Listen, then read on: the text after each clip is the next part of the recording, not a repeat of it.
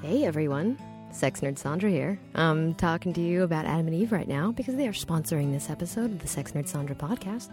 If you go to their website and type in promo code SEXNERD at checkout, you get 50% off almost anything in the store, free shipping, 3 free DVDs, and an extra special thingy.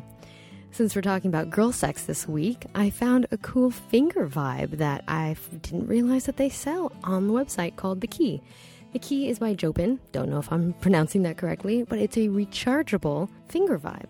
A rechargeable finger vibe that has 5 different speeds and pulsations. It's silicone, it's waterproof, it's just a cool design. It's about 1.5 inches across for the surface, and it clips onto anyone's finger. So it doesn't matter if you got tiny fingers like me or really big, strong hands.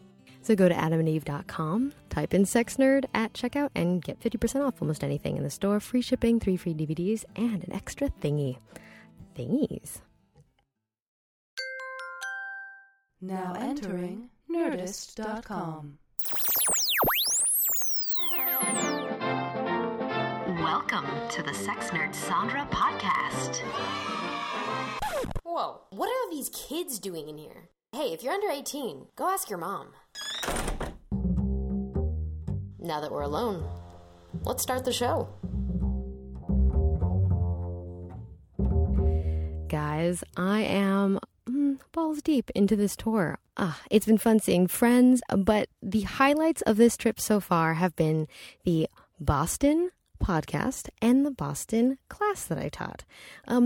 Thank you to Will Smalley, he's a comedian in Boston, and Megan Andyude in Providence for coming up and being on the show. It was great. For anyone who was there, oh my God, we had so much fun. Megan brought naughty things into, like, antique vibrators and things, and a dragon penis and stuff. And so it was just all the things that you can't do on a podcast we did.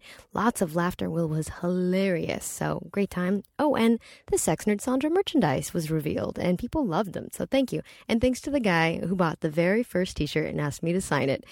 Adorable. Yep, I don't know if you realize, dude, if you're hearing this, first t-shirt ever sold for the Sex Nerd Sandra podcast. Pretty cool.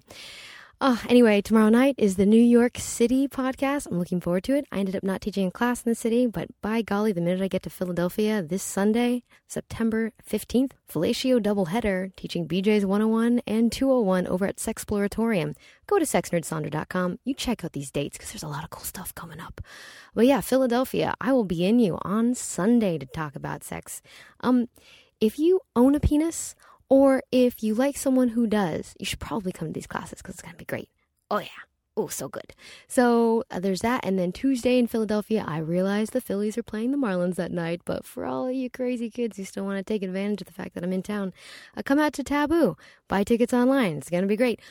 Also, I don't know if Philadelphia I'll come to again just because it's not as many naughty monkeys as New York and D.C. So, I just want to meet you guys and see what there is to see in Philadelphia. You got the Liberty Bell. You got lots of sex nerds. I know you're in there.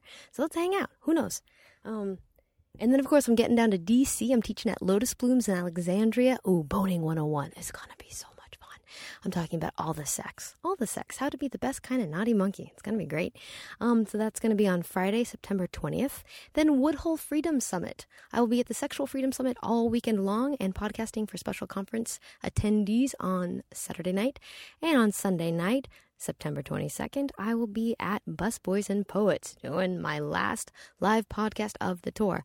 Oh man, tickets are selling fast for that one. We've only got a couple left, so if you were hoping to go to that one, please buy them as soon as you hear this, because I've already had people be sad about New York and missing that one because it's sold out. Sorry, guys. Anyway, that's dates. It's been a lot of stuff, and probably you tell me, like, Sandra, come to Chicago. Why aren't you in Pittsburgh? Sandra, why aren't you in Seattle? Guys, I want to see all of you because there were lots of hugs in Boston. Lots of hugs. It's going to be a lot more. And high fives. High fives is an option. Okay. Bring on this week's show. Allison Moon, author, sex educator, fabulous human being, very thoughtful about the girl-on-girl sex situation. And she's writing a book. So we talk about that. We're going to talk about some really cool tips and tricks on how to hit on women, how to get in the sack with them, and how to make everyone feel really good. Yeah. All right. Enjoy, you naughty monkeys. Bye. Hey, naughty monkeys. I am here in a fabulous little ex-synagogue in Chelsea, Boston, with Allison Moon of the Snatch Attack episode of the Threesomes episode. Do you remember these things? I think you do, because those are some of my most popular episodes to download. And if you haven't listened, you probably should. Just homework, just the fun kind. But yes, today I have her all to myself in this room to talk about girl sex. One of my favorite topics. You actually just launched a Kickstarter on this. Can you tell me a little bit about this Kickstarter? Because once we start talking about sex, I'm not going to care so much about the Kickstarter until at the end. So we're just going to get into it. So tell me about the Kickstarter. Tell me everything. So the Kickstarter is in support of the book Girl Sex 101, which is based on my workshop of the same name. And it's all about various aspects of female sexuality and how girls do it. And it's a really cool book. I'm very excited about it, and it involves a lot of collaboration. I'm working with an illustrator named Katie Diamond, who does the magazine Salacious, which is cartoons and erotica. Oh, I've seen that. Yeah. Nice. Yeah, she's a good friend, and she's an amazing artist. And so she's going to be drawing the book. I'm going to be writing the book. And we've got some guest experts who will be offering their own kind of anecdotes and tidbits and tips for different chapters, including Sex Nerd Sandra. Oh my god, I'm so excited. I'm excited to hear what you're going to teach me. It's going to be hot. Yeah, I don't think you can handle it, Allison. Probably not, but hopefully the readers will. Yeah. Ooh. Also, you already are an author of several books. I wrote 2 books so far, both about lesbian werewolves. They're memoirs. I'm wearing the shirt right now. You are wearing the shirt right now. Not the book, but the shirt for the book. Yes. So Tales of the Pack is the name of the series. And I actually will be writing more in that series, but I wanted to take a break and combine my two great loves of fiction writing and sex education to create something that's a little bit of both, which is Girl Sex 101, because there is a narrative that goes through the whole book. So it's not just how-to stuff. It's actually a story. Okay. So here's the thing. As a sex educator, there are so many books on my sex ed shelf already. Like, there's She Comes First and Guide to Getting It On, all these different sex books. Why Girl Sex 101? Like, why this book of all the books in the world? Because clearly you have many stories to tell. Why this story, Allison Moon? I don't know why I feel like I'm... Should we be lying down? Is that what you're saying? Tell me everything. I don't know. I feel weird. I don't know whether it's not my body position or... But I just want to this is better. I like this. Oh. I like this way better. We're facing each other now instead of leaning. We are. Wink. My hand may or may not be in her vagina. The whole hand. We're good. You're advanced. You're Girl Sex 201, really. Thank you. But yeah, why this book? Well, I think that there are a lot of great books about sexuality, but there aren't a lot that focus specifically on women and women with women.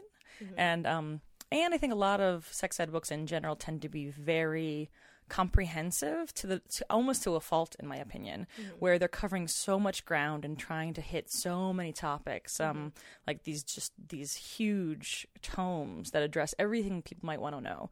And that, I think, can be great because you can, go to the index and find that thing about that technique, but I think it's harder to read those kinds of books. Sometimes I look at them and they're just these walls of text that are just like daunting, especially if you're trying to learn sex. It's a very strange way to learn about sex. Oh, you're writing a book that people are actually going to read.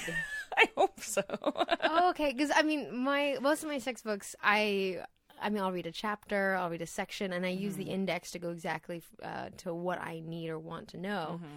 So you're actually making a book that's readable and about a topic that's not talked about a whole lot.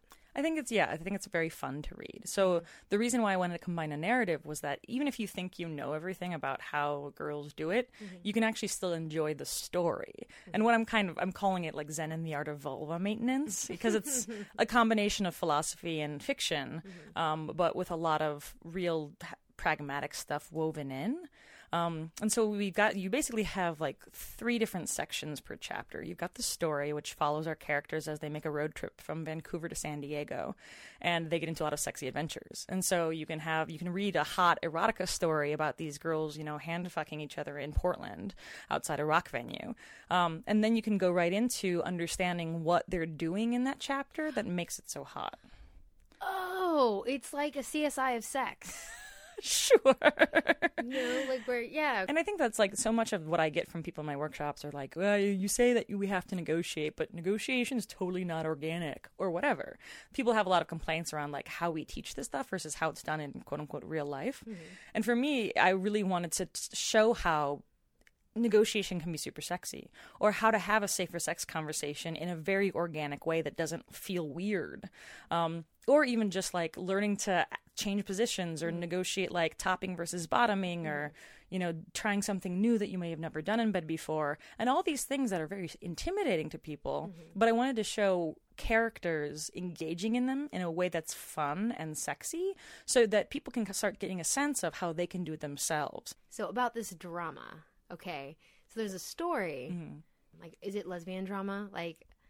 Well, there's a little bit of lesbian drama. So basically, it follows the characters Layla and Jamie as they have to drive Layla's, what we call the Avlov of Love, with her Volvo, down from Vancouver to San Diego.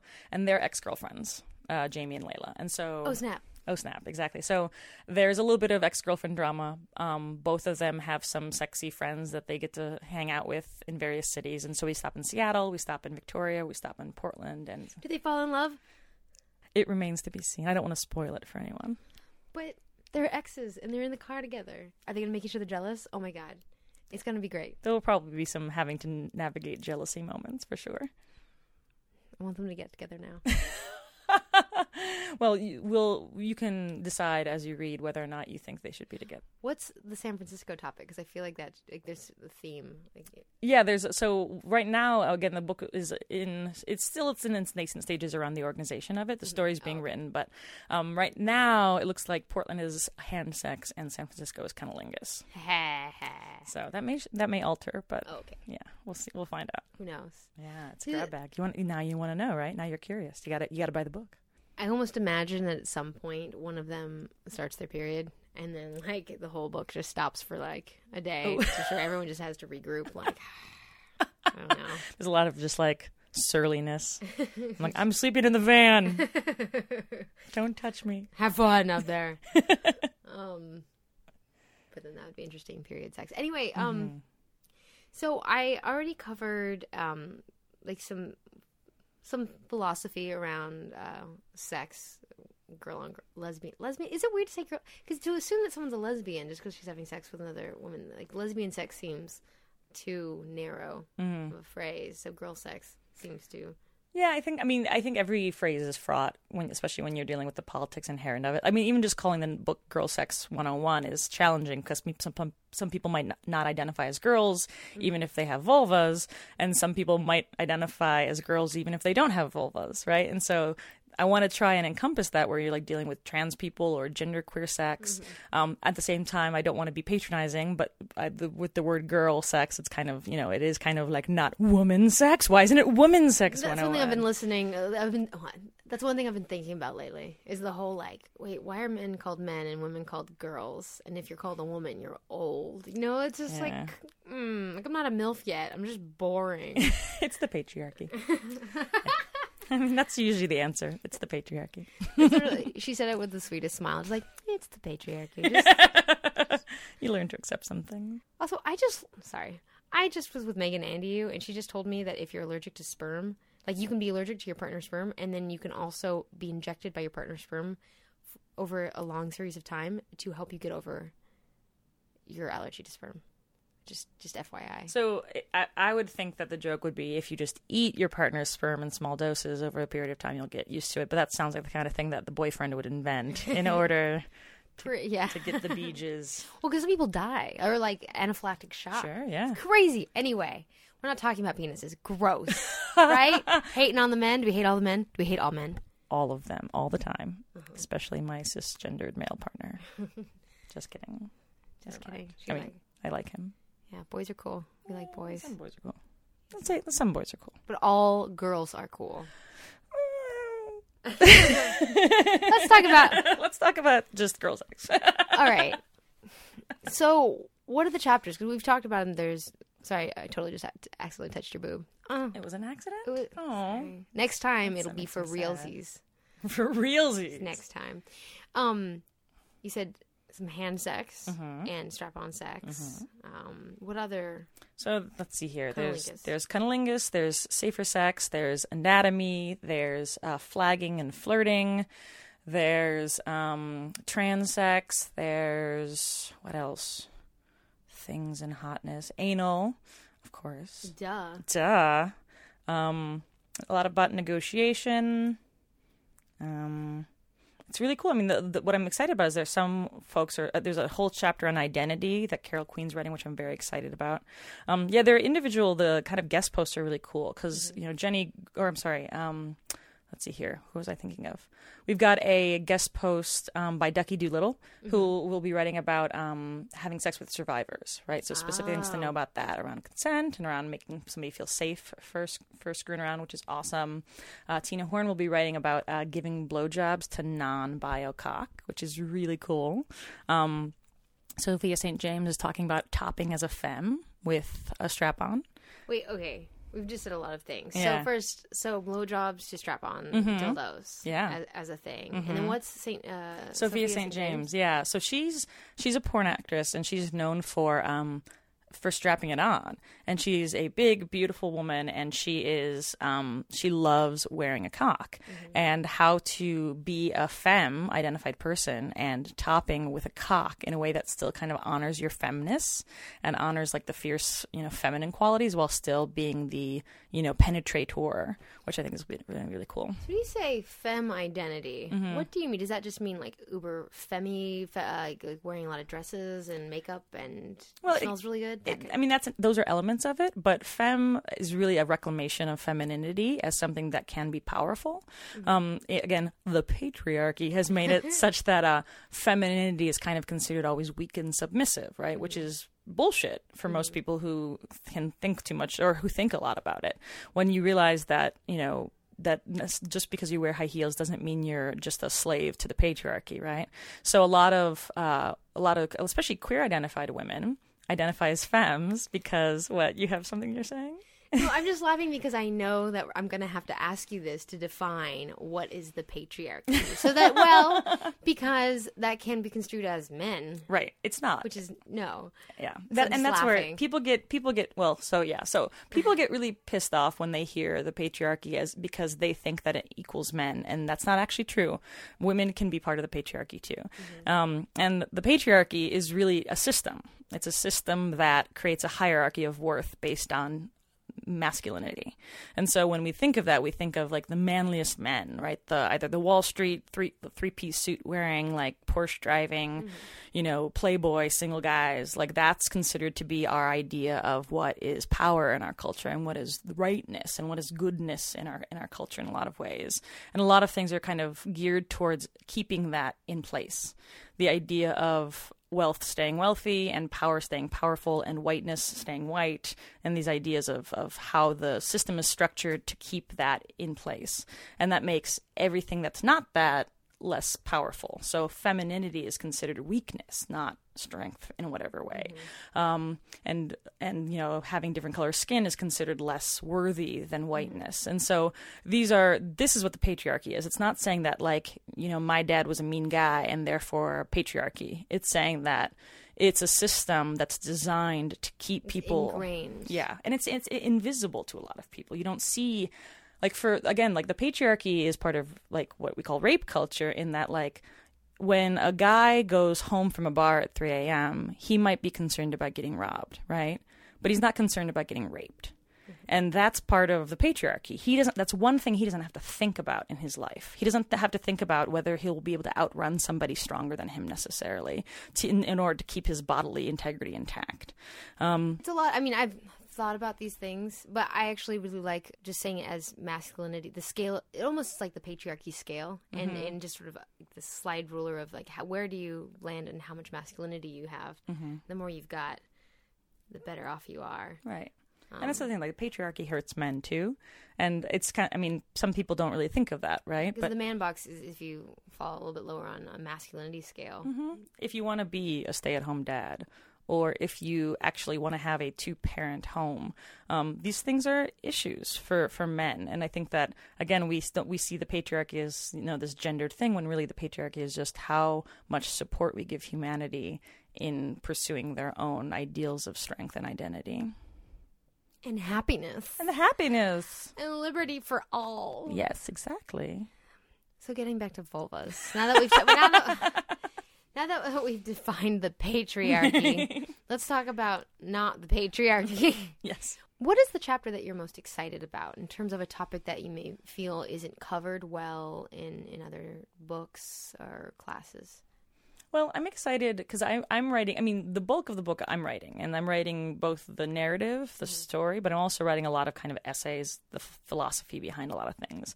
And so I'm enjoying writing things like, you know, I, for instance, just wrote a piece that I saw a woman at a wine store the other day when I was in New York City, and she was like, if I had to tell my type to a sketch artist, like they would have drawn this woman. She was so perfect and stunning in every way.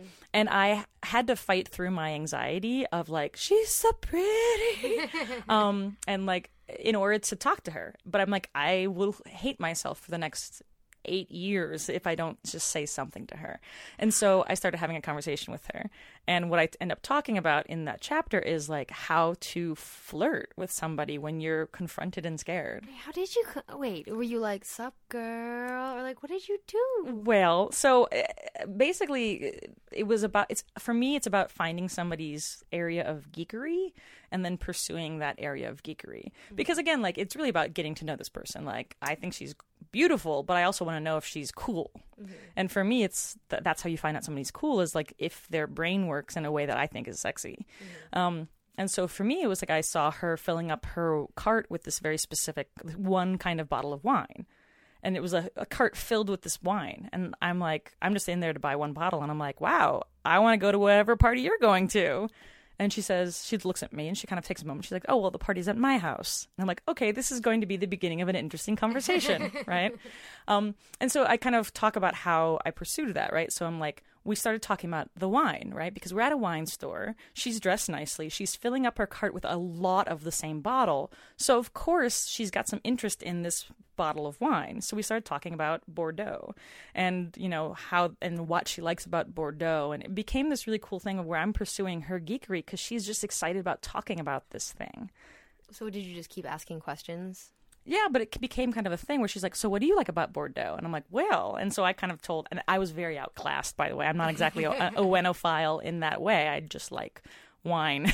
I don't need it to be particularly classy, but she was such a well-dressed, sharp woman that I kind of was, that's where I felt a little bit like, oh my gosh, I have to like really get to a place where I'm not confronted by the fact that she's wearing a beautiful, expensive suit and I'm dressed like a schlub. So it was, it was kind of, we started talking about that, and then we talked about, I asked her what the party was for, right? And this was an interesting moment because this could have led the conversation in a very cool direction, or it could have been a dead end. And she said, well, the party's because this is the last day of the sale for the wine. Which I thought was hilarious and also kind of a dead end, because if she had talked about like, it's my sister's, anniversary party or something, we could talk about that. But instead we went right back to the wine. It was like a cul-de-sac. Oh, she didn't lead it. Because you have to see if they want to play ball. Exactly, yeah. And I mean, I think that from like in that individual scenario, I don't think it was going to go anywhere because I had a feeling she was probably partnered or whatnot. But it was just, for me, it was fun to like practice being terrified at approaching a stranger and trying to have a conversation that will be organic and interesting. Not just like, hey, baby, where are you from? Like, can I get your number? Which is not how most people want to approach people and not how most people like being approached. I think that what flirting is about is trying to figure out what somebody's into, truly interested and excited about. So the conversation becomes very easy. Like if you start talking to me about literature or sex ed, the conversation will be very, very easy, very quickly. The conversation happens. There's a lot of conversation. Yes, you're quite fun to talk with about literature. Thanks. You're welcome. And the patriarchy. Always a fun topic. Okay, so the flirting chapter, you think will be the because it's an elusive, wily creature. Flirting, it definitely is. Well, and that's the thing. Like, I think that kind of going back to how this book is different from other books.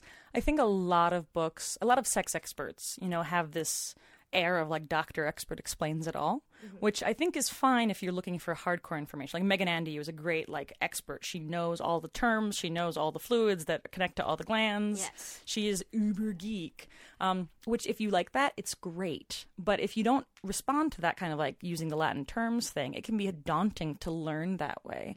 And so where I come from is I'm more of like big sister lays down some good advice.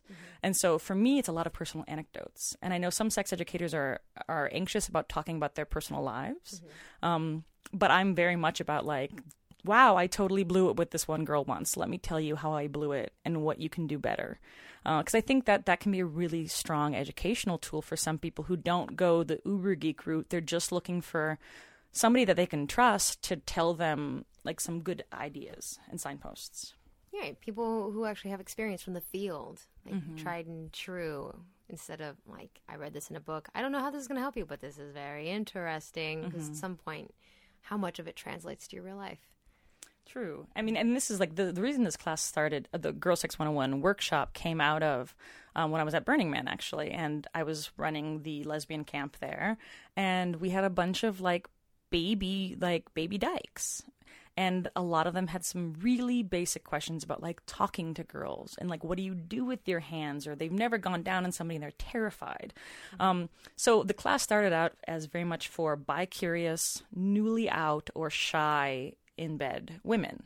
And so it could be women of all ages, but it was really for women whose experience levels were, they were just so scared to even start. It's intimidating. Women are intimidating. Yeah, There's a lot of buttons. There are a lot of buttons, knobs, meters, toggles. Dongles? No dongles. No dongles. I mean, I suppose you could install a dongle if you were both into it, but that's a whole other podcast. Depends on which ports are available for... And when you have the dongle that doesn't fit the right port, nothing's more frustrating than that. I mean, so part of it is, when we say girl sex, we just imagine, like, how do I go down on girls? How do I make them feel good and orgasm? But so much of it is the mating dance that gets you into the bedroom. Right. And I think that, again, like, learning to listen is huge. And I talked about this during the Snatch Attack episode. Because I think that listening is number one. And when you get nervous and excited and maybe overexcited or over-nervous, it's very easy to kind of be reluctant and kind of step back. And I think there's a lot of power in, being able to take a moment and check in with somebody. And I think people should get very good at verbally checking in with people. Check in with me right now. What does that mean? How are you feeling? Right now? Yeah. I don't know. You don't know? I'm feeling okay, I guess. Are you having fun with me right now? I'm having a good time. You want to stick around and do this for a little while longer? Yeah, I'd like that. Is that cool? That's great with me. How are you doing right now? I'm great. I feel really good. Yeah. If we were on a date right now, I'd be like, good, a little nervous, I'm really enjoying myself. You look great. I'm a little distracted. I'd probably flirt a little bit. Is that good? Did I do good girl sex, pre-girl sex? Is that good? Wait, what part of that were you just flirting with me? This is me on a date. This is terrible. Oh, it's bad. I like you and want to keep liking you tonight. It's so hot. I can show you how to keep liking me if you want. Yeah. Okay, I'm just gonna toss my hair like this, and then, hey, Allison, how you doing right now? I'm good. You doing okay? Yeah. How are you? I'm good. Yeah. Okay, but we just said good. People say that because they're being polite. Is that a real check-in? So you can ask more specific questions.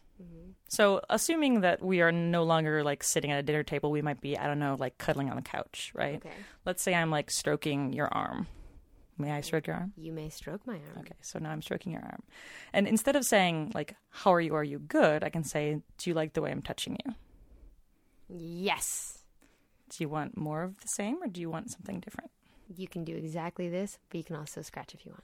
I'm going to scratch so I can add my nails. Harder? Uh-huh. Like this? Yeah. You like this? Yeah, it feels good. Tingly. Good. Can I move up your shoulder? Yes, please. Oh, she's touching my shoulder. How's that? I'm totally getting laid tonight. That feels good. That feels really good. Good. So that's like a very I can talk about this, or we can just keep on doing this and turning all your listeners on. Explain get zen in motorcycle maintenance. So in the philosophy of this is that women are usually not given true voice around what feels good and what doesn't, and we don't get a lot of teaching around how to speak up when something isn't working. And we are taught to kind of just lay back and take it, and that's just a thing. And I think that's really damaging and really bad. I think that everybody who wants to have good sex in the world with women, with whatever gender you are, it's just good to make sure that the woman that you're with has access to her voice and has the option of speaking up. And sometimes when people are in a relationship for a while, they get good at it, but it often takes a while for a woman to feel safe to speak up about things that she likes or doesn't like. So what I like to do is establish as early on as possible that I am not only interested, but I'm invested in her enjoying herself with me. And so I want to establish very early on that it's part of the sex. It's part of the relationship is you saying something about what you want. And the best way to do that and to establish that early on is by asking and giving space for yes or no. Like I asked, so I was, scratching your arm, and then I asked you if I could move up your shoulder, and you didn't answer right away. But I didn't move to your shoulder until you said yes, right? Oh, right, yeah. And that's actually a really good point, because sometimes people will, kind of do it before they get an answer. And you're already kind of, okay, yeah, I guess this is cool. Ask before. Oh, yeah. How many times have you had somebody can I hug you, as they're moving in for a hug? And you're like, you don't actually care what my answer is. You're assuming my answer is going to be yes. Or maybe you don't even care that I have an answer or not. You're just asking to be polite rather than because you actually care. It's formalities. It's formalities rather than actual investment in the other person's well-being and sovereignty. It's the friends who go, hey, how are you doing? But they don't, it's just a formality versus people are like, no, really, how are you doing? And they say it in a different clip of language, and they actually care. And sometimes you have to, the way you did it, you kind of looked at my eyes, nodded, how are you doing? The eye contact, the presence meant that you cared. And that's huge. And those small differences make a big difference when it comes to intimacy and connection. So I think that that's a big part of, the flirting and the checking in is again, people think it's oh, I don't hate checking in. It's so inorganic. It's no, it's not. Actually, you're undoing a huge amount of cultural programming around women not speaking up about what feels good. And so if you actually care about what feels good to her, why the hell not ask unless you don't care or unless you think you know so well. Right. Coming from, as a person who tends to be a little bit high anxiety, especially in new situations, the checking in doesn't ruin the spontaneity. It undoes the tension and puts me at a much more comfortable resting state to then get wild. Yeah, that's awesome. I think, have you ever been in the situation where you're somebody's eating you out and now you're thinking oh my God, it's going to take me 1,000,000 years to come this way? Every day. Every day. Well, that's the thing, and women, we're kind of taught that we have to be quick on the draw or not. And again, most women need a lot of clitoral stimulation to get off. Oftentimes we need vibration, not just, digital or tongue stimulation. And so these are things that women aren't really taught when we're growing up. Hey, honey, you're going to probably need a vibrator to get off for a little while, unless you're really good at using your hands or your partner really has a really strong intuitive nature. So it's okay. So when I'm down, when my partner is down on me and I'm in my head, and then I'm well, it feels nice, and I'm glad that they're down there, but this isn't going to work. So oftentimes what will happen is the woman who's receiving will just stay silent, hoping that their partner will do something to change. And then maybe they'll try and make a sound of pleasure to indicate that they did something right. Ooh. Right. And then a lot of us, if we've been that kind of way our whole lives, we will try and get really demonstrative with our noises in pleasure so that they can catch it. But again, we're relying on this very subtle backdoor way of communication instead of saying honey, can you move to the left? Or, you know what, I'm really not, I just woke up. My body's not even online yet. Could you maybe just, can we make out or can you hold me? And then maybe I'll get juiced up. But that's again juiced up.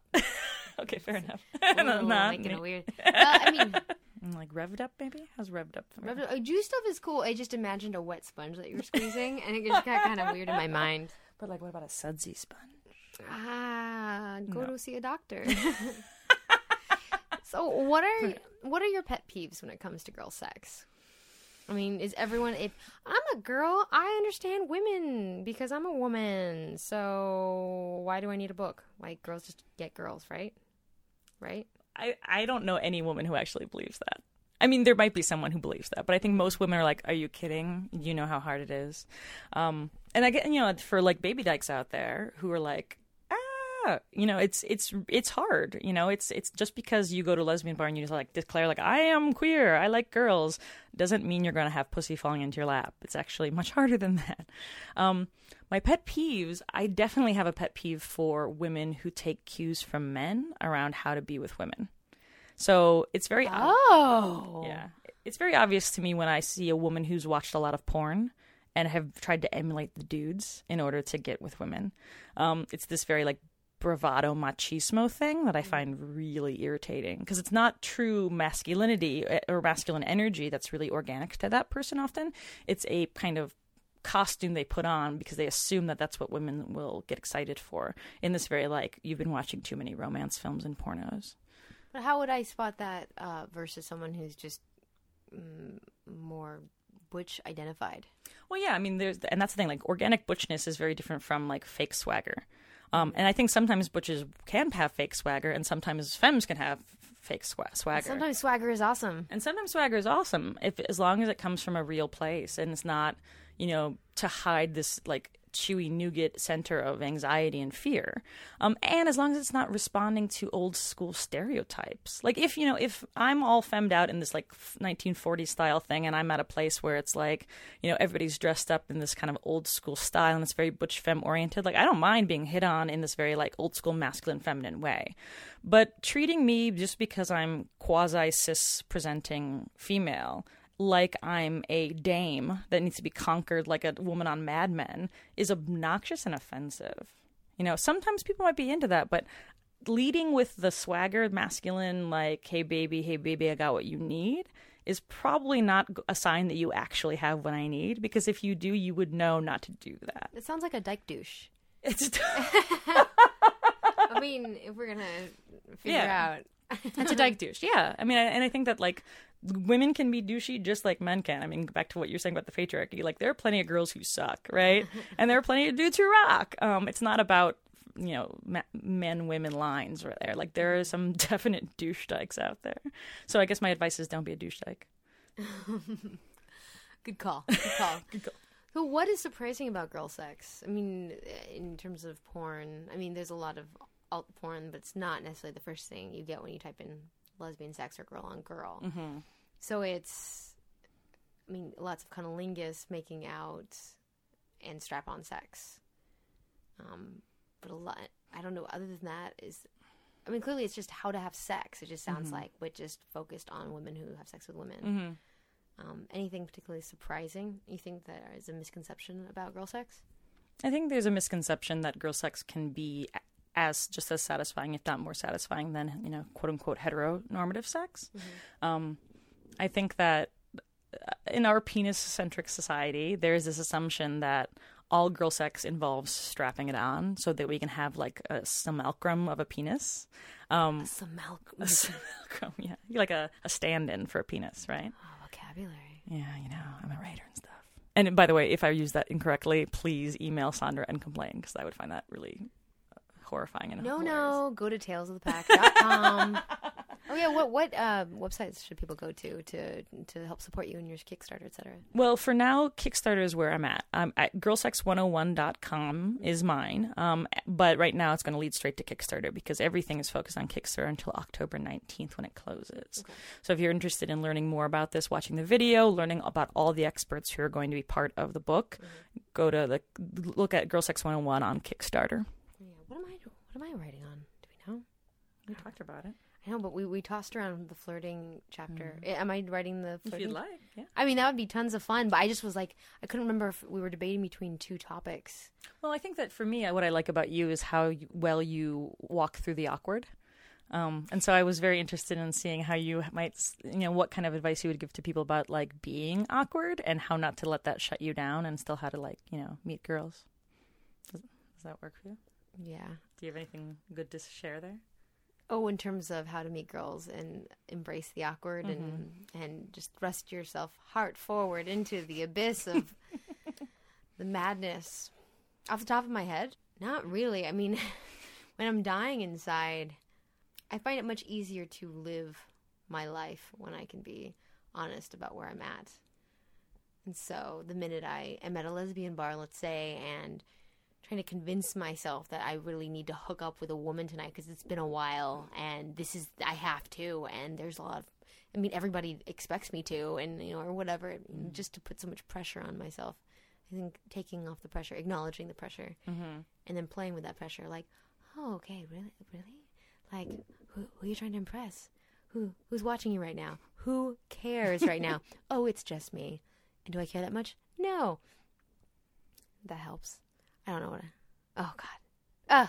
Let's not get into my psyche. There's so many things. Well, it is one of the things that I find most endearing about you, though, is that you find out the thing that freaks you out the most, and you're like, oh, let's make a podcast about it, for instance. Or like you're such a curious mind, and that you might get freaked out, but you're not going to necessarily run away. Or if you do run away, you'll realize that you ran away, and then you'll redouble your efforts next time, which I think is very much. It's a very positive quality. Yeah, I'd say curiosity definitely will trump fear or apprehension about a situation. So leaning into the discomfort. Because once you get on the other side, it's almost like a magical, where in fantasy movies when they come to the waterfall or whatever it is, and they go, what? Where's the entrance? And then they realize that it's actually a magical portal, but they have to put their hand through. They go, this isn't a waterfall. Yeah. I just know that on the other side, you're not going to get all wet. There you get all wet! So, we've talked about cunnilingus a long time ago. Have you had any recent epiphanies about the philosophy behind cunnilingus since then? Because really it is one of the top downloaded episodes, and people just love it. Oh, yay. That's good. I think that, what I've been playing with is the metaphor, because this is a road trip book. Girl Sex 101 is a road trip.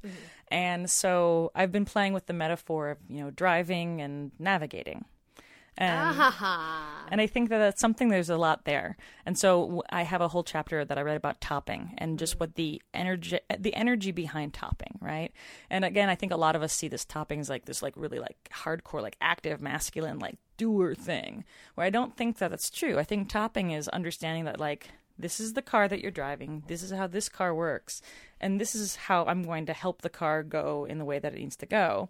And then the navigators, their job is to tell me with sign signals and words which path to follow. And so I think that encouraging your navigator to speak up when you need to make a left turn instead of just assuming you'll know when there's a left turn coming up is really huge. And at the same time, there's a lot of, listening, feeling for the road. If you feel a weird shimmy, you have to figure out, is that a shimmy because the road's just having a road thing, or if there's actually an engine problem and you need to pull over? And the engine is a metaphor for feelings? Sure. I love that metaphor, actually. When the person who takes initiative, like topping, I think of as the person who's like, all right, we're going to do this. Who, if you're making out for 2 hours and no one's doing anything else, it's the person who's like, tries to like, take it to the next level. Like sometimes I'm just waiting for someone to make a decision about what's next.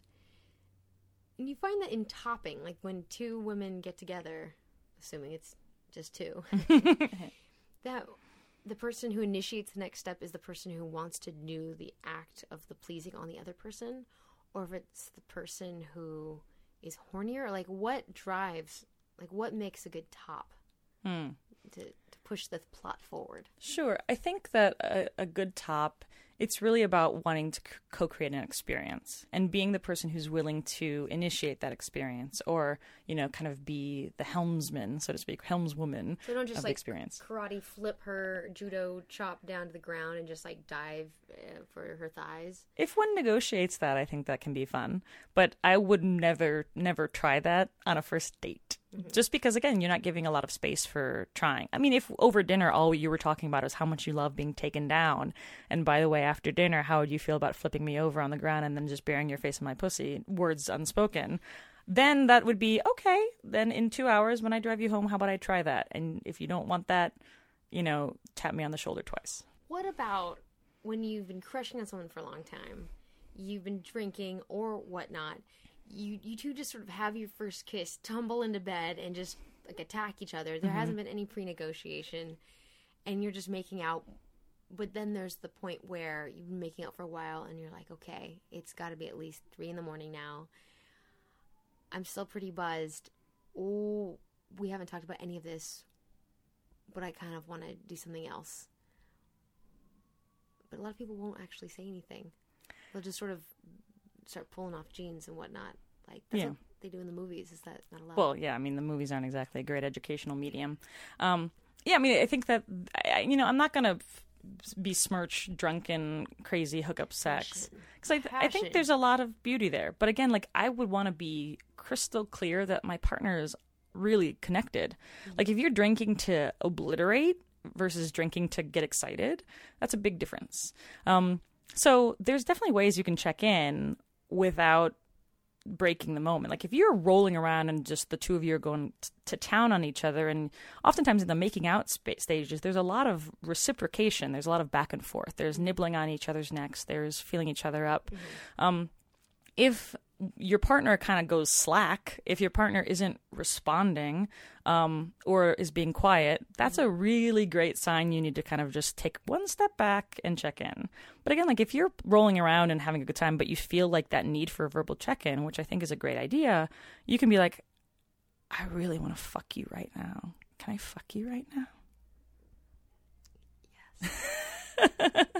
Like, and that's not unsexy, I don't think. I mean, listeners at home, you can decide for yourselves. But if we're toppling each other and I've got my hand around your wrist and you're sucking on my fingers, there's plenty of room for me asking what you want next without it ruining the moment. Yes, I've been in experiences where someone's like, I want to fuck you. And if a dude were saying that, I'd be like thinking to myself, you would like to put your penis inside my vagina. I would just assume that. Yes. If I'm with a girl in that mindset, I'd be like, what do you mean by that? That's a great response question, right? Like, because again, no penis is usually involved. Sometimes there is, but for me to say, like, I really want to fuck you right now. Can I fuck you right now? And you to say, like, what does that mean? That's, now we are negotiating. Oh, okay. And so I could say, can I use my hand on you? That's cool. That's cool. I'd probably want to check your nails.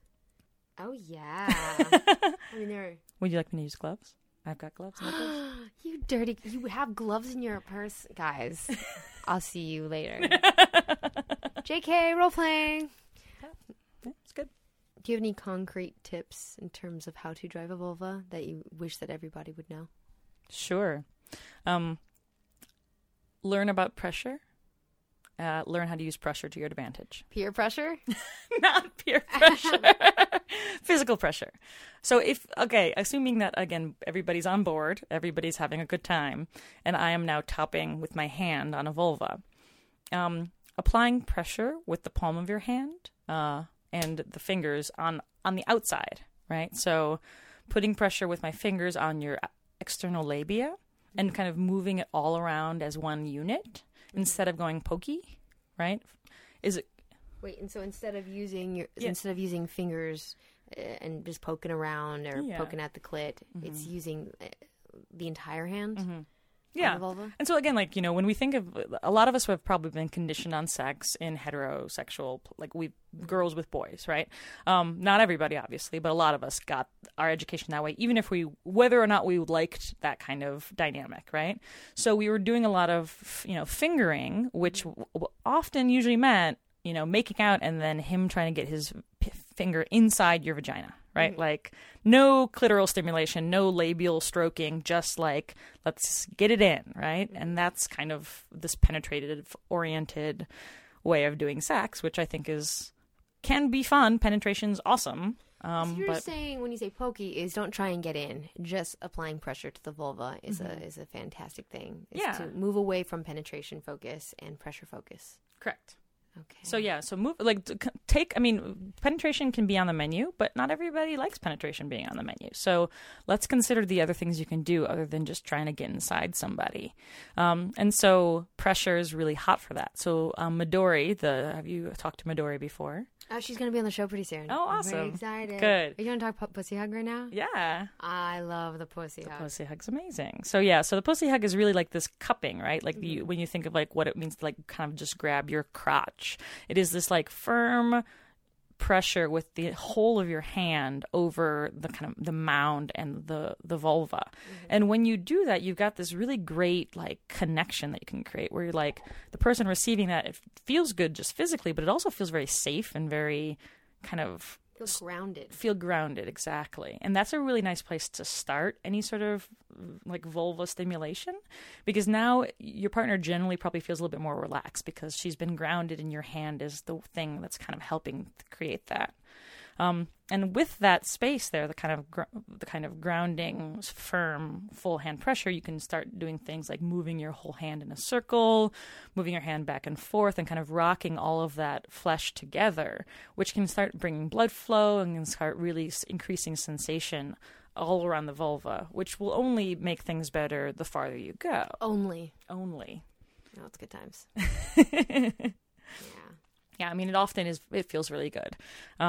And then you can do things, I mean, you can separate your fingers between the ring finger and the middle finger and kind of press two fingers on. Just say it. The inverted Spock? Yes. Vulcan that shit. Yes. The reverse Vulcan is what I called it for a long time, and now people are like, well, so I don't know. I like to think of it as the reverse Vulcan, but it's basically the live long and prosper sign with your hand, and then you flip it upside down, so it looks like a gang symbol kind of, and you're going basically creating this like little empty little pyramid and the inverted V, and Nanu. Wait, Nanu. Remember Nanu? Yeah, did he do that too? Yeah.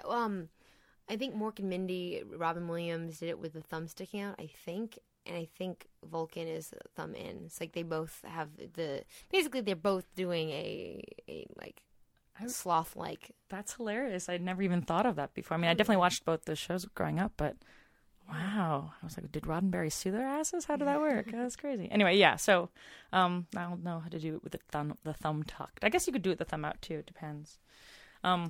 Anyway, so basically, what in that way, it's kind of like it's a modification of the pussy hug in that you've got two fingers going down each major labia, and that creates a different kind of sensation. So when you do the circling and when you do the back and forth rocking, it creates a new kind of sensation.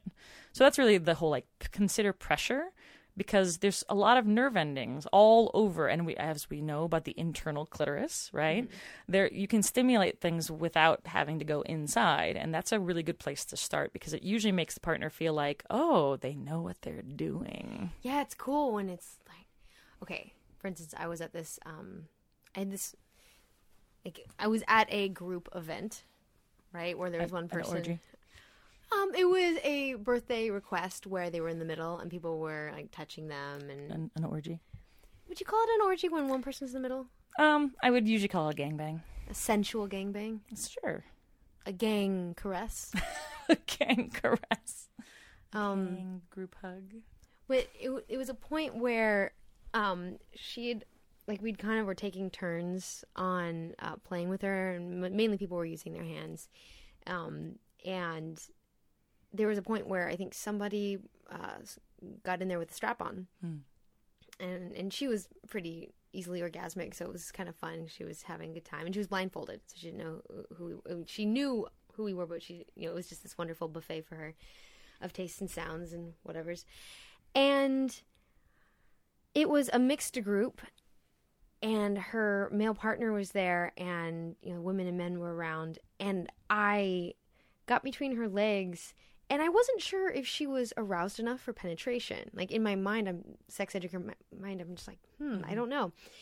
And, and I asked her partner, like, is she is she cool for me to just go in? And he's like, yeah, of course. I'm like, yeah, but she doesn't seem, I mean, like, is this gonna, oh, she had headphones on so we could talk. That's pretty great. We could like totally plan our game. Mm-hmm. And he's like, so I ask, but does penetration warm her up? Thinking to myself, penetration isn't necessarily going to get her hotter. And he's like, yeah, of course. As if it were an obvious. And they've been together for years. So I go, okay. So, I mean, I'm doing it and I'm doing my thing.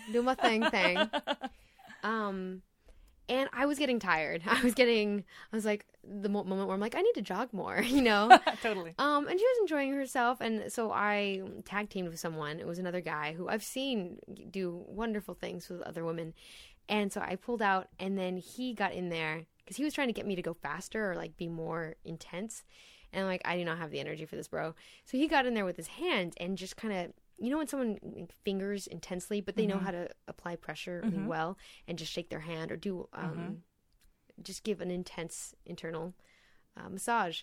So he did that, and she immediately starts screaming and like creating all these sounds and wiggling and you know, I'm like, good call, bro, you know, whatever. And like, I'm going to go sit over here and be tired.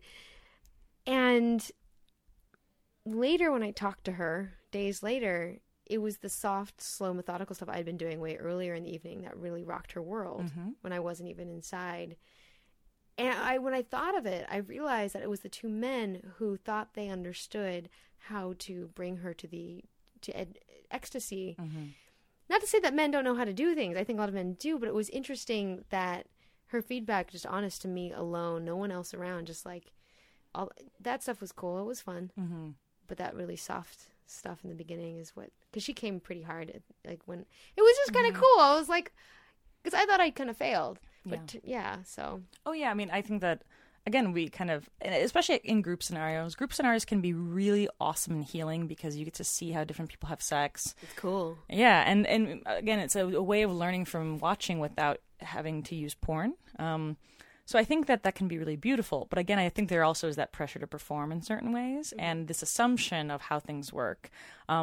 And it's cool that she felt so trusting and so good to be able to like kind of just be open to the experience. I think that's really cool. I also think that's the kind of thing that you really have to negotiate very clearly, especially you need like with her having her partner kind of speaking on her behalf. Like, but again, the assumption is like if you're not checking in with somebody, you don't know. And somebody can be screamy and moany, but you might not know that they actually, the closer they get to coming, the quieter they get. That's true. And that's something that, again, we won't learn from porn. The like silence usually is a good thing, right? And so these are things that you can only really learn from checking in. And I mean, this is why, like, you know, sleeping with the same person more than once is really awesome sometimes, right? Because then it's like you get to know somebody's body better than just like one night stands of romping around. And again, like I've been very blessed to have lovers who they're like, okay, you're doing fun things, I really like it, but I totally need a vibrator right now in order to get off.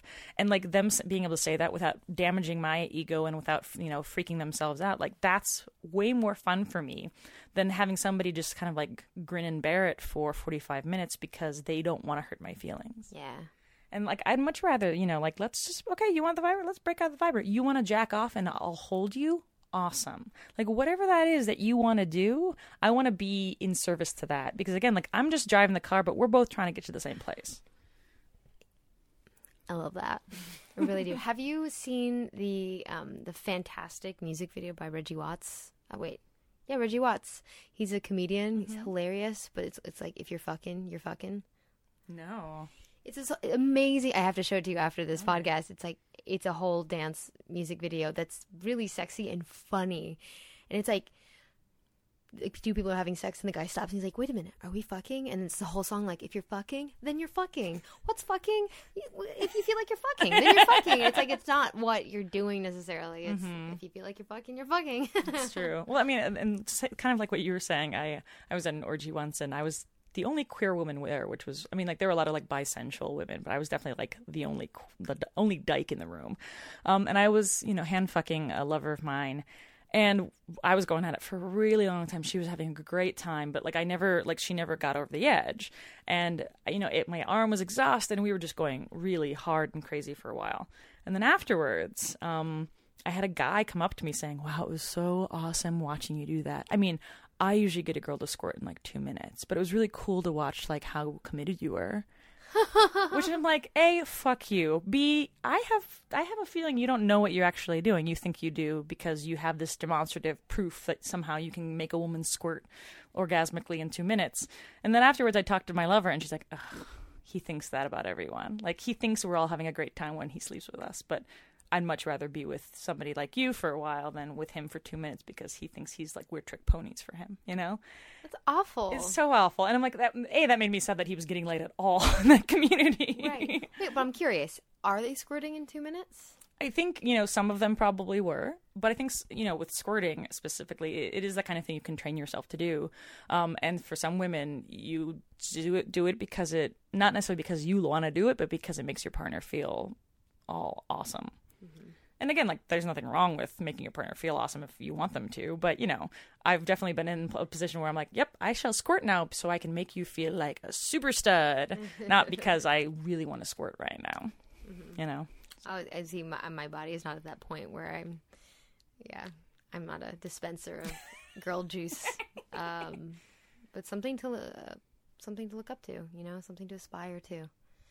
I'm very happy I learned how when I did because it's a lot of fun. It's like a fun trick to have in your bag. That's the thing. It's like so many women's bodies have become these fraught like worlds of issues around like proving something about the way society is and the way men are. And in my world, it's like, back in the 70s or in the 80s, it was multiple orgasms. And in the 90s, it became squirting. And it's always going to be something that women have to learn how to do in order to become like sexual Olympians so that we can prove that we are worthy of sexual pleasure. Well, I mean, deep throating seems to be a thing that we have to be able to do. Yep. Deep throating is definitely a thing that hot women do, sexy women do. And it's like, the women are built differently. Some people love it, and some people hate it and can't do it and don't want to do it. And some guys don't give a shit, right? But again, like, these societal rules versus what's real. And that's the thing. It's like, there's a lot of great porn out there. There's a lot of terrible porn out there. There are a lot of great romance films out there, and there's a lot of terrible romance films out there. It's like, you have to trust your inner sense of rightness. Like, if you learn BDSM from 50 Shades of Grey, like, you might want to learn different ways of doing BDSM because you might find the kind that you want. And I think any one monolith of like pleasure is a dangerous path. So I encourage. Ooh, I like when it's dangerous.